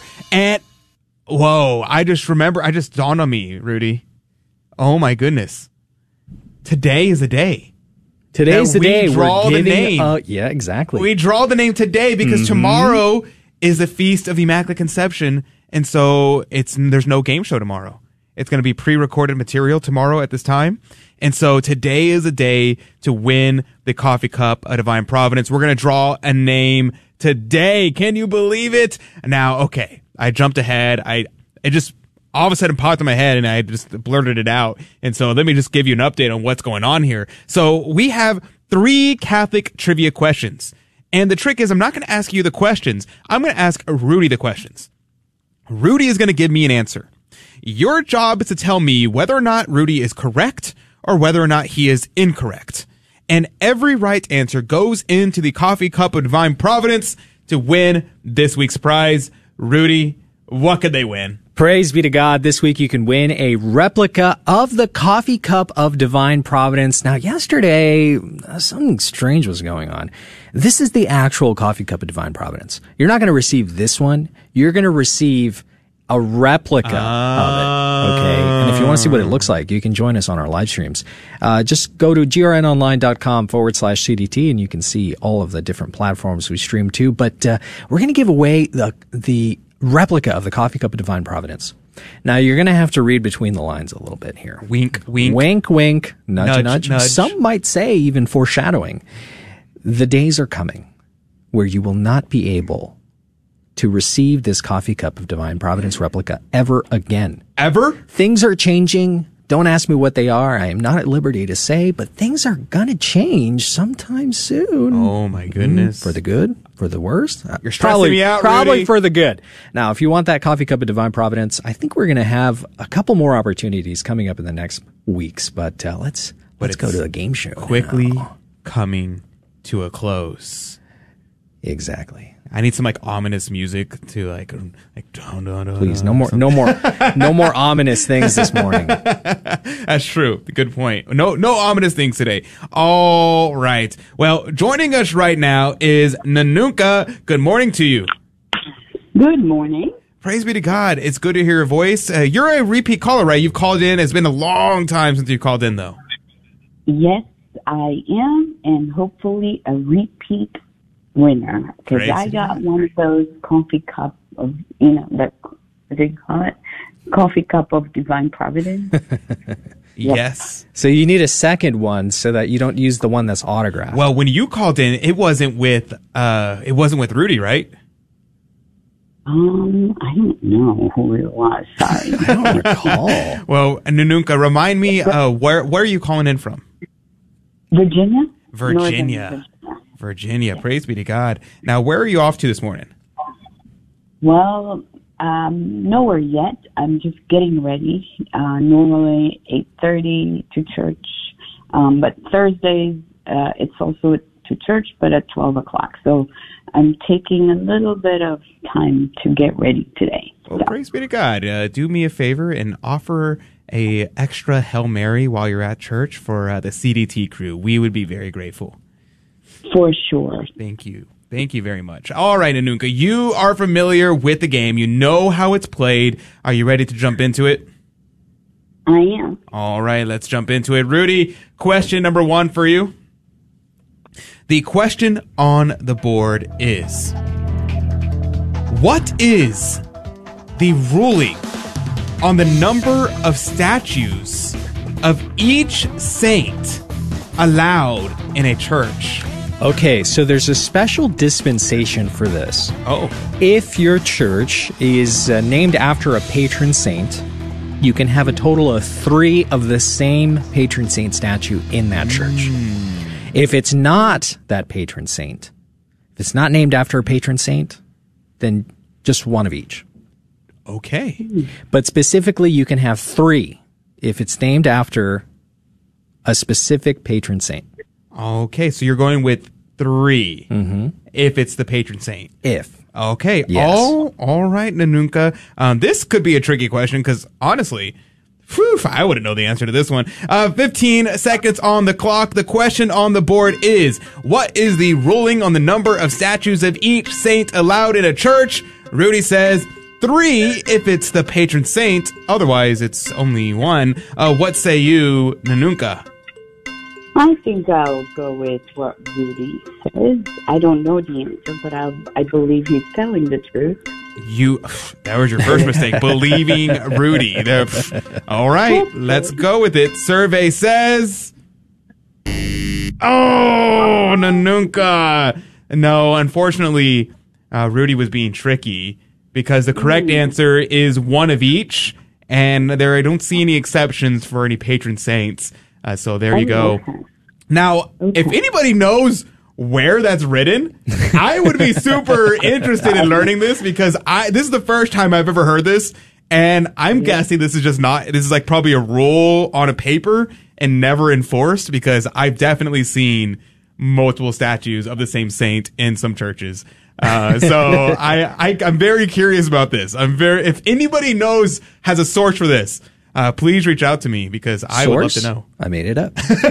No, I'm just kidding. That actually is. You can have only 1. And the punishment is excommunication. Imagine. Just kidding. I added that. Never mind. Excommunicado for having 2 statues of the same. Yeah, imagine. Oh my goodness. Late intensive. Oh, immediately. You incur excommunication upon yourself. And you can only be forgiven with confession directly to the Pope. Oh man, that'd be horrible. Brutal. No, none of that is true. None of that is true. The only true thing about that is the ruling of the number of statues of each saint allowed in a church is 1 of each. But if anybody can source that, please reach out to me. I'd be super curious to learn more about that. But Nanunka, don't worry, you got the hardest question wrong. I get that. Totally with you there. Are you ready for question number 2? I am ready. All right, this one should be a little bit easier. Rudy, question number 2 for you. The question on the board is, what is the name of Abraham's nephew who did not, let me say again, did not perish in the destruction of Sodom and Gomorrah? That would be the only guy who did not turn to salt. Just kidding. Other people survived too, right? No. His family did. Yeah, his family did. It's unfortunate. They turned into the Dead Sea. That was Lot. Lot. Yeah. Yeah, his wife turned to... I mean, maybe, theoretically, if that was the correct... Anyway, the question on the board is 15 seconds on the clock, Nanunka. What is the name of Abraham's nephew who did not perish in the destruction of Sodom and Gomorrah? Rudy says it is Lot. What say you, Nanunka? I agree. That's true. Agrees. All right, let's find out. Survey says that is correct, Anunka. That is, in fact, correct. His kids survived too, though. His kids survived. Yeah. His wife turned to pillar of turned salt. back. Everybody else just got glassed. Like God just fire from heaven, glassed Sodom and Gomorrah. His wife turned to salt, and his kids survived. So there you go. Brimstone from the sky. Yeah. I hate when that happens. Honestly. Actually, we could probably use it. We're probably going to get that soon. Anyway. All right, Anunka. You're doing great. You're 1 out of 2. That's a pretty good odds right there. Are you ready for question number 3? I am ready. All right, let's do it. Question number 3 for you, Rudy. Man, this question's kind of hard, too. All right, Rudy. All hard question Thursday, apparently. Question number 3. What is the name of the former cathedral? Did I just former? I can't say words. Yeah, I think I did. What is the name of the former cathedral in the Red Square, which features elaborately decorated onion-shaped domes? Oh, you're talking about Russia. Yeah. Okay, so it's pretty straightforward, actually. It's onion in Russian. The Onion Cathedral, which is Luke Cathedral. Cathedralic. Let me see. How do you pronounce cathedral in Cathedralny Sabor? 4 hours later. Cathedralny Sabor Luke. In English, please? Onion Cathedral. The Onion Cathedral. All right, Nanuka. 15 seconds on the clock. Are you fluent in Russian? Because I certainly am not. The question on the board is, what is the name of the former cathedral in the Red Square, which features elaborately decorated onion-shaped domes? Rudy says, well, it's a Russian name, and none of us here speak Russian, but in English, it's the Onion Cathedral. What say you, Nanuka from Virginia? Well, thank you very much, Rudy, for making that a very obvious answer. I would disagree. She disagrees with that. All right. Are you sure? Are you positive? Well, let's find out. Survey says that is correct, Nanuka. It is food related. It's though. actually it's the Basil Cathedral. St. Basil's Cathedral, not basil. St. Basil, the herb, right? No, like St. Basil the Great. What are you talking about? Because the basil leaf, it looks like the dome, right? No, absolutely not. It's St. Basil's Cathedral, Nanuka. All right, we're running out of time. Let's have a drum roll so we can pull out the name of the winner for this week. Thank you very much, Drummer Boy. There He's you back are. In the office. All right. He didn't forget that it was today was a day. All right, pull a name. Drummer Boy. The day that we bring the onion, the Drummer Boy out is the day he gets fed. So, wow, it's actually Nanuka. Nanuka, let's go. Wild. Oh my goodness. Thank you, Drummer Boy. All right, Nanuka, we're out of time. But stay on the line so we can get your contact information. We're going to put you on hold, but God bless you. God love you. Have a blessed day. All right, putting you on hold. And that's going to do it. We're going to go into the after show. We'll tell you about our plans for the weekend and our trip to San Antonio. Talk about that in the after show. Plus, what's going to be airing tomorrow. All this will be revealed in the after show. Hop on our social media platforms, YouTube, Facebook, Rumble. Just look up Catholic Drive Time. But if not, well, you'll hear us tomorrow, 6 a.m. Central, 7 Eastern. God bless you. God love you. And we'll see you very soon. Thank you for joining us on Your Catholic Drive Time, where it is our pleasure to keep you informed and inspired. Join us Monday through Friday at the same time, right here on your favorite Catholic radio station. Don't forget to connect with us. Just go to facebook.com/Catholic Drive Time. Again, that's facebook.com/Catholic Drive Time.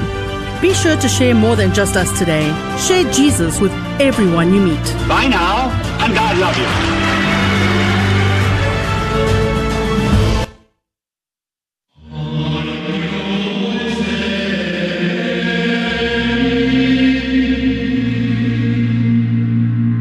The Guadalupe Radio Network now brings you the Holy Sacrifice of the Mass from the chapel at Our Lady of Corpus Christi in Corpus Christi, Texas.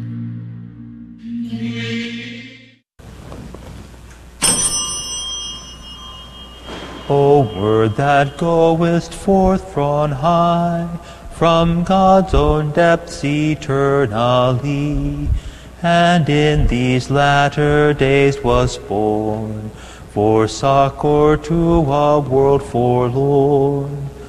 Pour light upon us from above, and fire our hearts with ardent love, that as we hear thy truth today, all wrong desires may burn away. In the name of the Father, and of the Son, and of the Holy Spirit, the Lord be with you. My brothers and sisters, let us acknowledge our sins and so prepare ourselves to celebrate the sacred mysteries. I confess to Almighty God and to you, my brothers and sisters, that I have greatly sinned in my thoughts and in my words, in what I have done and what I have failed to do, through my fault, through my most grievous fault. Therefore I ask Blessed Mary, ever Virgin, all the angels and saints, and you, my brothers and sisters, to pray for me to the Lord our God. May Almighty God have mercy on us, forgive us our sins, and bring us to everlasting life. Kyrie eleison. Christe eleison.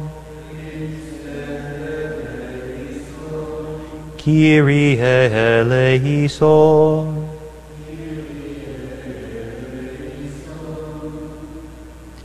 Let us pray.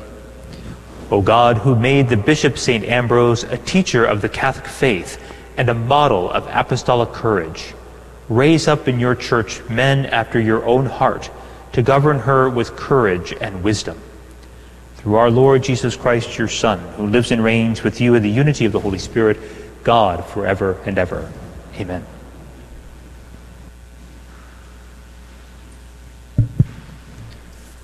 A reading from the book of the prophet Isaiah. On that day they will sing this song in the land of Judah. A strong city have we. He sets up walls and ramparts to protect us. Open up the gates to let in a nation that is just, one that keeps faith. A nation of firm purpose you keep in peace for its trust in you.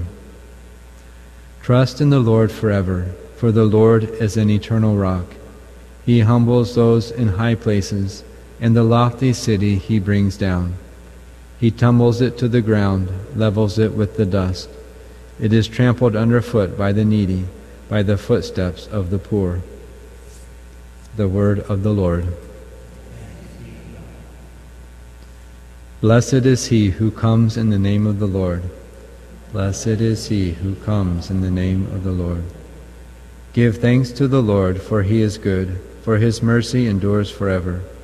It is better to take refuge in the Lord than to trust in man. It is better to take refuge in the Lord than to trust in princes. Blessed is he who comes in the name of the Lord. Open to me the gates of justice. I will enter them and give thanks to the Lord. This gate is the Lord's, the just shall enter it. I will give thanks to you, for you have answered me, and have been my Savior. Blessed is he who comes in the name of the Lord. O Lord, grant salvation. O Lord, grant prosperity. Blessed is he who comes in the name of the Lord. We bless you from the house of the Lord. The Lord is God, and he has given us light. Blessed is he who comes in the name of the Lord. Alleluia, alleluia, alleluia.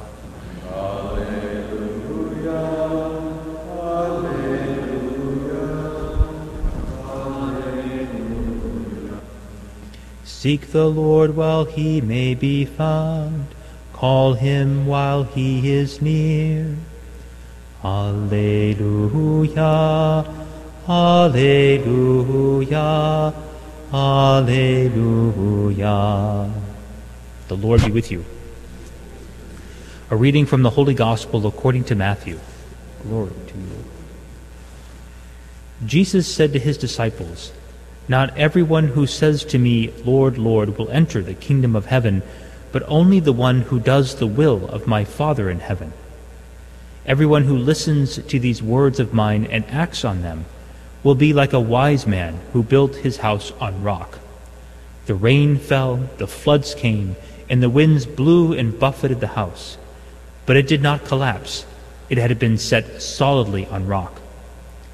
And everyone who listens to these words of mine but does not act on them will be like a fool who built his house on sand. The rain fell, the floods came, and the winds blew and buffeted the house, and it collapsed and was completely ruined. The Gospel of the Lord.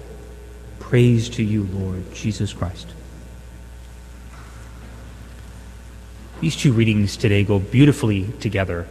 In that first reading from the book of the prophet Isaiah, he prophesies that they will sing a song, and that song will be, "A strong city have we. He sets up walls and ramparts to protect us." And it goes on to say, "Trust in the Lord forever, for the Lord is an eternal rock." It is that rock and that bulwark, that stronghold, that we encounter in the gospel today, who's Jesus. And if we follow his word, if we put it into practice, not just say it, we put it into practice, then we have this very strong foundation on which we have built our life. Everyone who listens to these words of mine and acts on them will be like a wise man who built his house on rock. In both cases, those who build their house on rock and those who build it on sand, what happens? Well, the floods come, the rain falls, the floods come, and the winds blow. And it's going to buffet that house. That is one thing we can be sure of, that trials, temptations, and difficulties will come. And Jesus says, you will have all kinds of things. Houses, mothers, brothers, and sisters. Oh, and persecutions as well. That comes. That's the icing on the cake. That will come. It's not that it will or will not. It will come, but when it comes, if we have really set our life on that solid rock, who is Jesus, and upon his word, and we put that into practice, then our house will not fall apart. In practical terms, maybe we could think of it in this way. Especially in times of difficulty, there's certain prayers that we say, and they may be certain ejaculations like, Lord, I trust in you, or Jesus, help me. Those are important. If we repeat those, sometimes called the Jesus prayer, this is quite well known in the Eastern Church. In the Western Church, we have the Rosary, but we also have those simple ejaculations, Lord, I trust in you, or Lord, help me, or Lord, have mercy on me. And if we repeat that over and over and over again, then it becomes so a part of us that it goes to the rhythm of our heart and to the rhythm of our breathing. But that's just the first part. The most important part is we have to really believe that that word is true. If I say, Lord, I trust in you, but I don't trust him, and I'm still filled with even more anxiety, something is wrong. I don't trust that word. If I ask the Holy Spirit to come, we pray that prayer, come Holy Spirit, and I keep praying it until then the Spirit comes, I don't need to pray that prayer because he has come.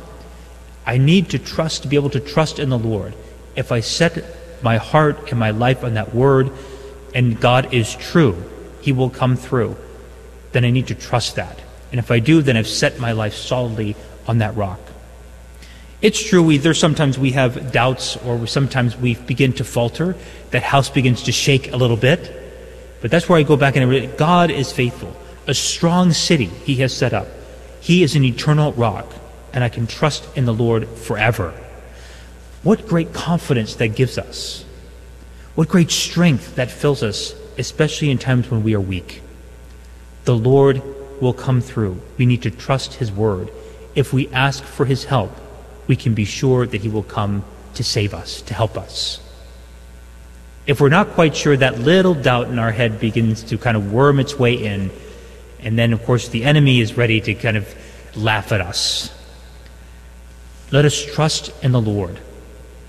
Let us put that word into action by truly trusting him and walking in his ways. We celebrate this wonderful doctor of the church, St. Ambrose. Talk about somebody who was very eloquent in his words. So much did he trust in the Lord, and so much did his preaching affect others, that he won over the heart of Augustine. and was part of his conversion story, along with, of course, his mother, who would pray every day for her son, but trusted in the Lord, that she knew that that the Lord would come through. And what do we have? We have this tremendous saint, St. Augustine, because of this man who truly trusted in the Lord, and his mother who prayed for him every single day of her life. That is what it is to set our heart and our lives on this rock. The Lord, trust in the Lord forever, for the Lord is an eternal rock. Amen.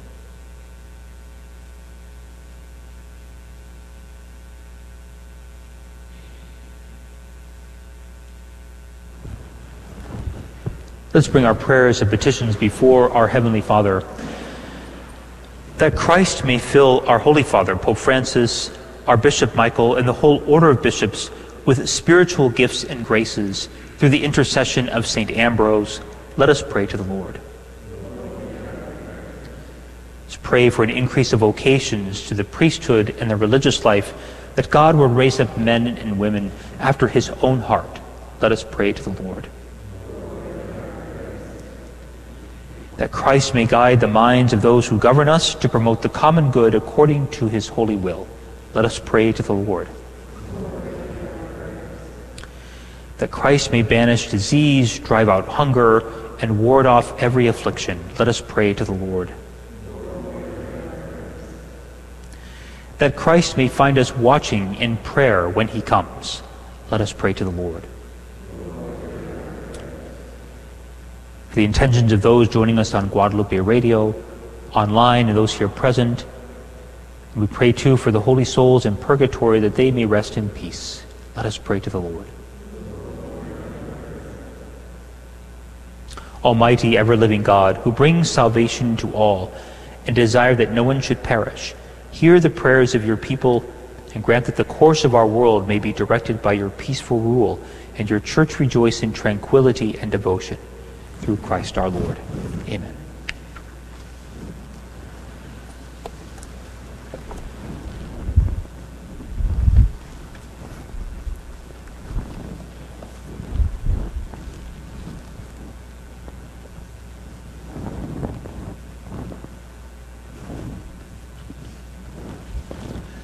Blessed are you, Lord God of all creation, for through your goodness we have received the bread we offer you, fruit of the earth and work of human hands. It will become for us the bread of life. Blessed be God forever.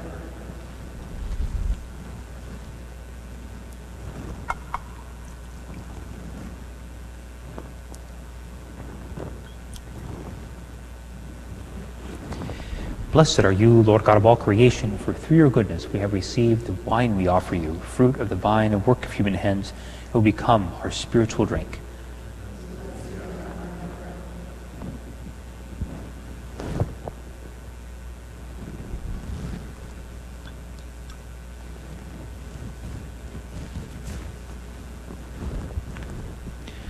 Pray, dearly beloved, that my sacrifice and yours may be acceptable to God, the Almighty Father.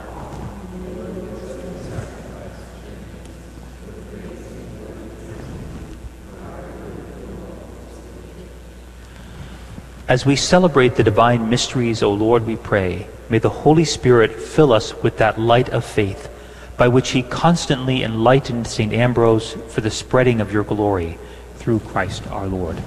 Amen. The Lord be with you. Lift up your hearts. Let us give thanks to the Lord our God. It is truly right and just, our duty and our salvation, always and everywhere to give you thanks, Lord, Holy Father, Almighty and Eternal God, through Christ our Lord. For he assumed at his first coming the lowliness of human flesh, and so fulfilled the design you formed long ago, and opened for us the way to eternal salvation, that when he comes again in glory and majesty, and all is at last made manifest, we who watch for that day may inherit the great promise in which now we dare to hope. And so with angels and archangels, with thrones and dominions, and with all the hosts and powers of heaven, we sing the hymn of your glory, as without end we acclaim.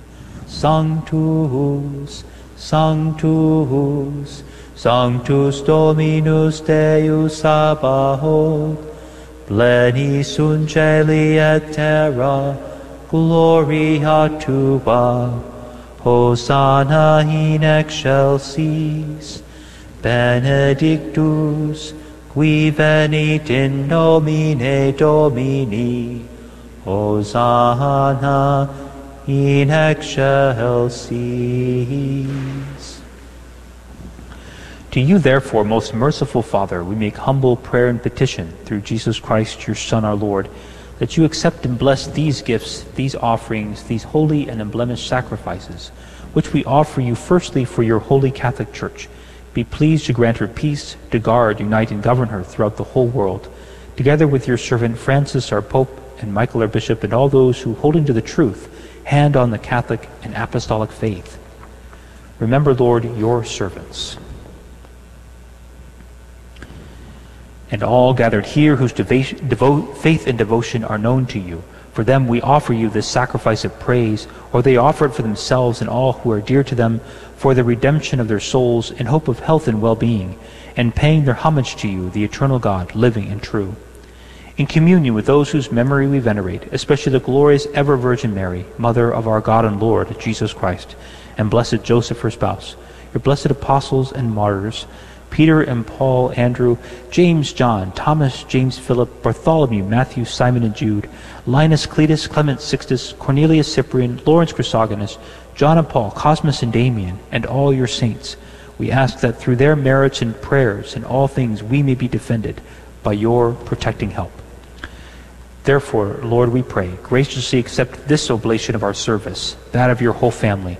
Order our days in your peace, and command that we be delivered from eternal damnation and counted among the flock of those you have chosen.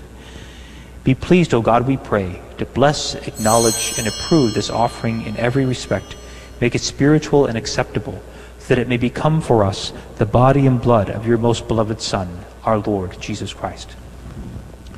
On the day before he was to suffer, he took bread in his holy and venerable hands, and with eyes raised to heaven, to you, O God, as Almighty Father, giving you thanks, he said the blessing, broke the bread, and gave it to his disciples, saying, "Take this, all of you, and eat of it, for this is my body, which will be given up for you."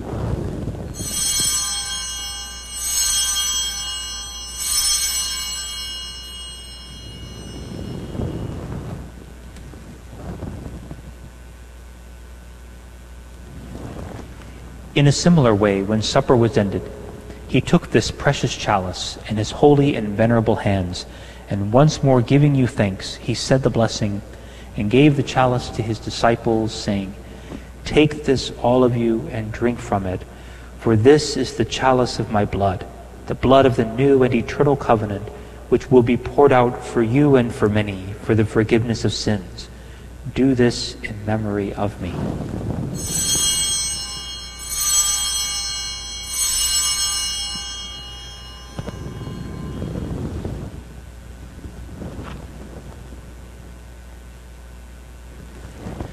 The mystery of faith.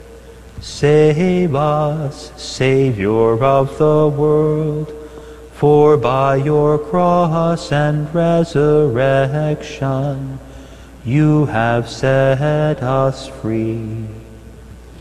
Therefore, O Lord, as we celebrate the memorial of the Blessed Passion, the resurrection from the dead, and the glorious ascension into heaven of Christ, your Son, our Lord, we, your servants and your holy people, offer to your glorious majesty from the gifts that you have given us, this pure victim, this holy victim, this spotless victim, the holy bread of eternal life and the chalice of everlasting salvation.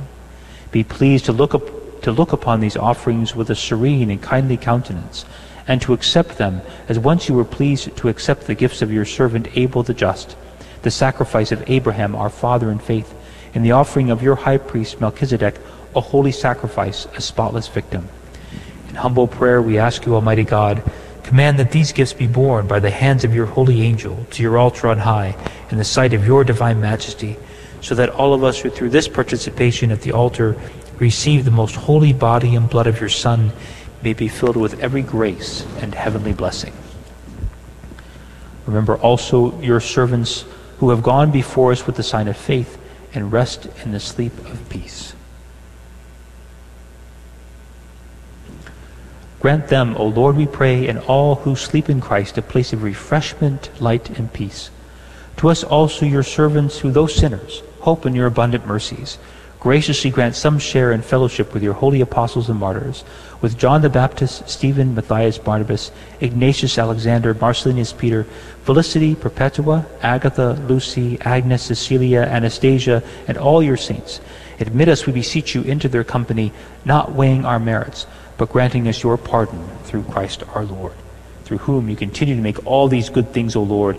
You sanctify them, fill them with life, bless them, and bestow them upon us. Through him and with him and in him, O God, Almighty Father, in the unity of the Holy Spirit, all glory and honor is yours forever and ever. Amen.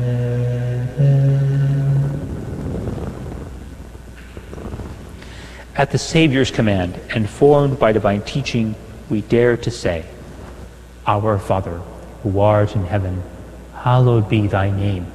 Thy kingdom come, thy will be done, on earth as it is in heaven. Give us this day our daily bread, and forgive us our trespasses, as we forgive those who trespass against us. And lead us not into temptation, but deliver us from evil. Deliver us, Lord, we pray, from every evil. Graciously grant peace in our days, that by the help of your mercy we may be always free from sin and safe from all distress, as we await the blessed hope and the coming of our Savior, Jesus Christ.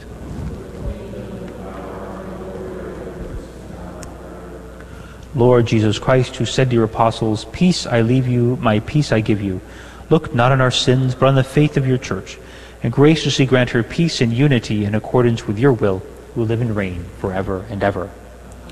The peace of the Lord be with you always. Let us offer each other the sign of peace.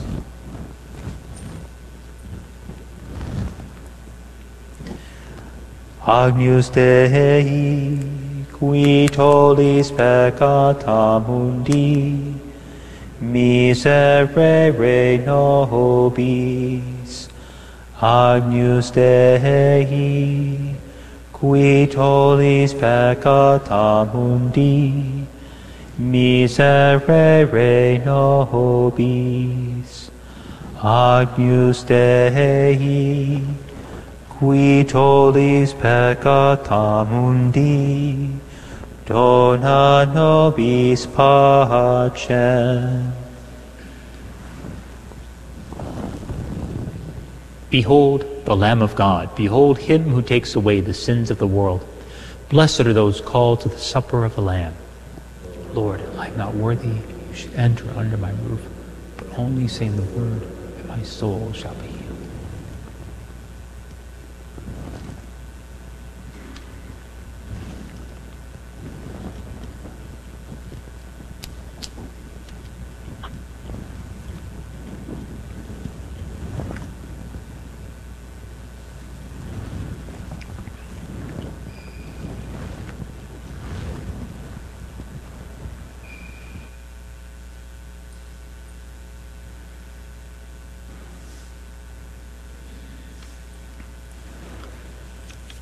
For those unable to receive communion and those joining us online and through Guadalupe Radio, let us pray together the act of spiritual communion. My Jesus, I believe that you are present in the most holy sacrament. I love you above all things, and I desire to receive you into my soul. Since I cannot at this moment receive you sacramentally, come at least spiritually into my heart. I embrace you as if you were already there, and unite myself wholly to you. Never permit me to be separated from you. Amen.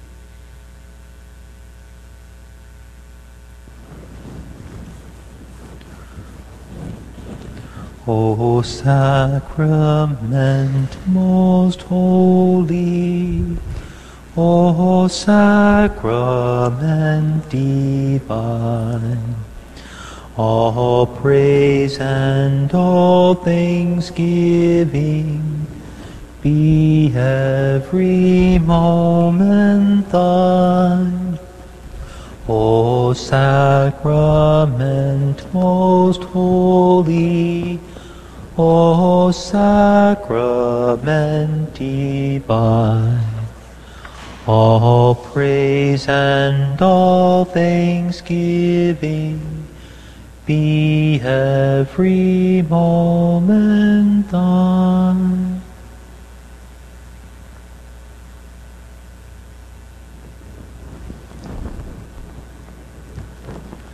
Let us pray.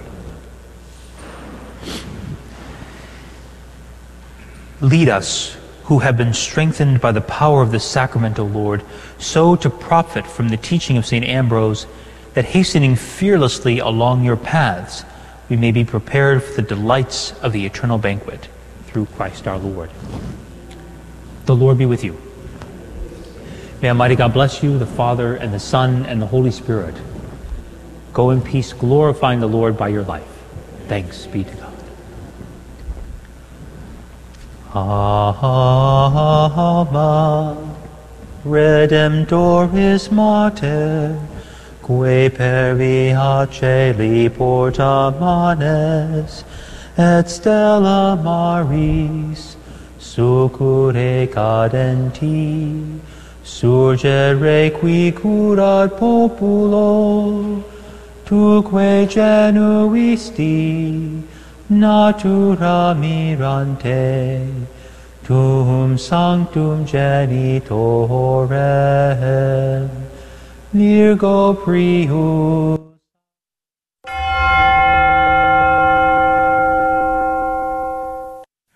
Saint Michael the Archangel, defend us in battle. Be our defense against the wickedness and snares of the devil. May God rebuke him, we humbly pray. And do thou, O Prince of the heavenly host, by the power of God, thrust into hell Satan and all the evil spirits who prowl about the world, seeking the ruin of souls. Amen. Prayer of Deliverance. Almighty God and Father, we beg Thee, through the intercession and help of the archangels, Saint Michael, Raphael, and Gabriel, for the deliverance of our brothers and sisters who are enslaved by the evil one, from anxiety, sadness, and obsessions. We implore Thee, deliver us, O Lord. From hatred, fornication, and envy. We implore Thee, deliver us, O Lord. From thoughts of jealousy, rage, and death. We implore Thee, deliver us, O Lord. From every thought of suicide and abortion. We implore Thee, deliver us, O Lord. From every form of sinful sexuality. We implore Thee, deliver us, O Lord. From every division in our family and every harmful friendship. We implore Thee, deliver us, O Lord. From every sort of spell, malefice, witchcraft, and every form of the occult. We implore Thee, deliver us, O Lord. Thou who said, Peace I leave with you, my peace I give unto you, grant that through the intercession of the Virgin Mary, we may be liberated from every demonic influence and enjoy Thy peace always. In the name of Christ our Lord. Amen. Spreading the splendor of truth. This is the Guadalupe Radio Network. Radio for your soul.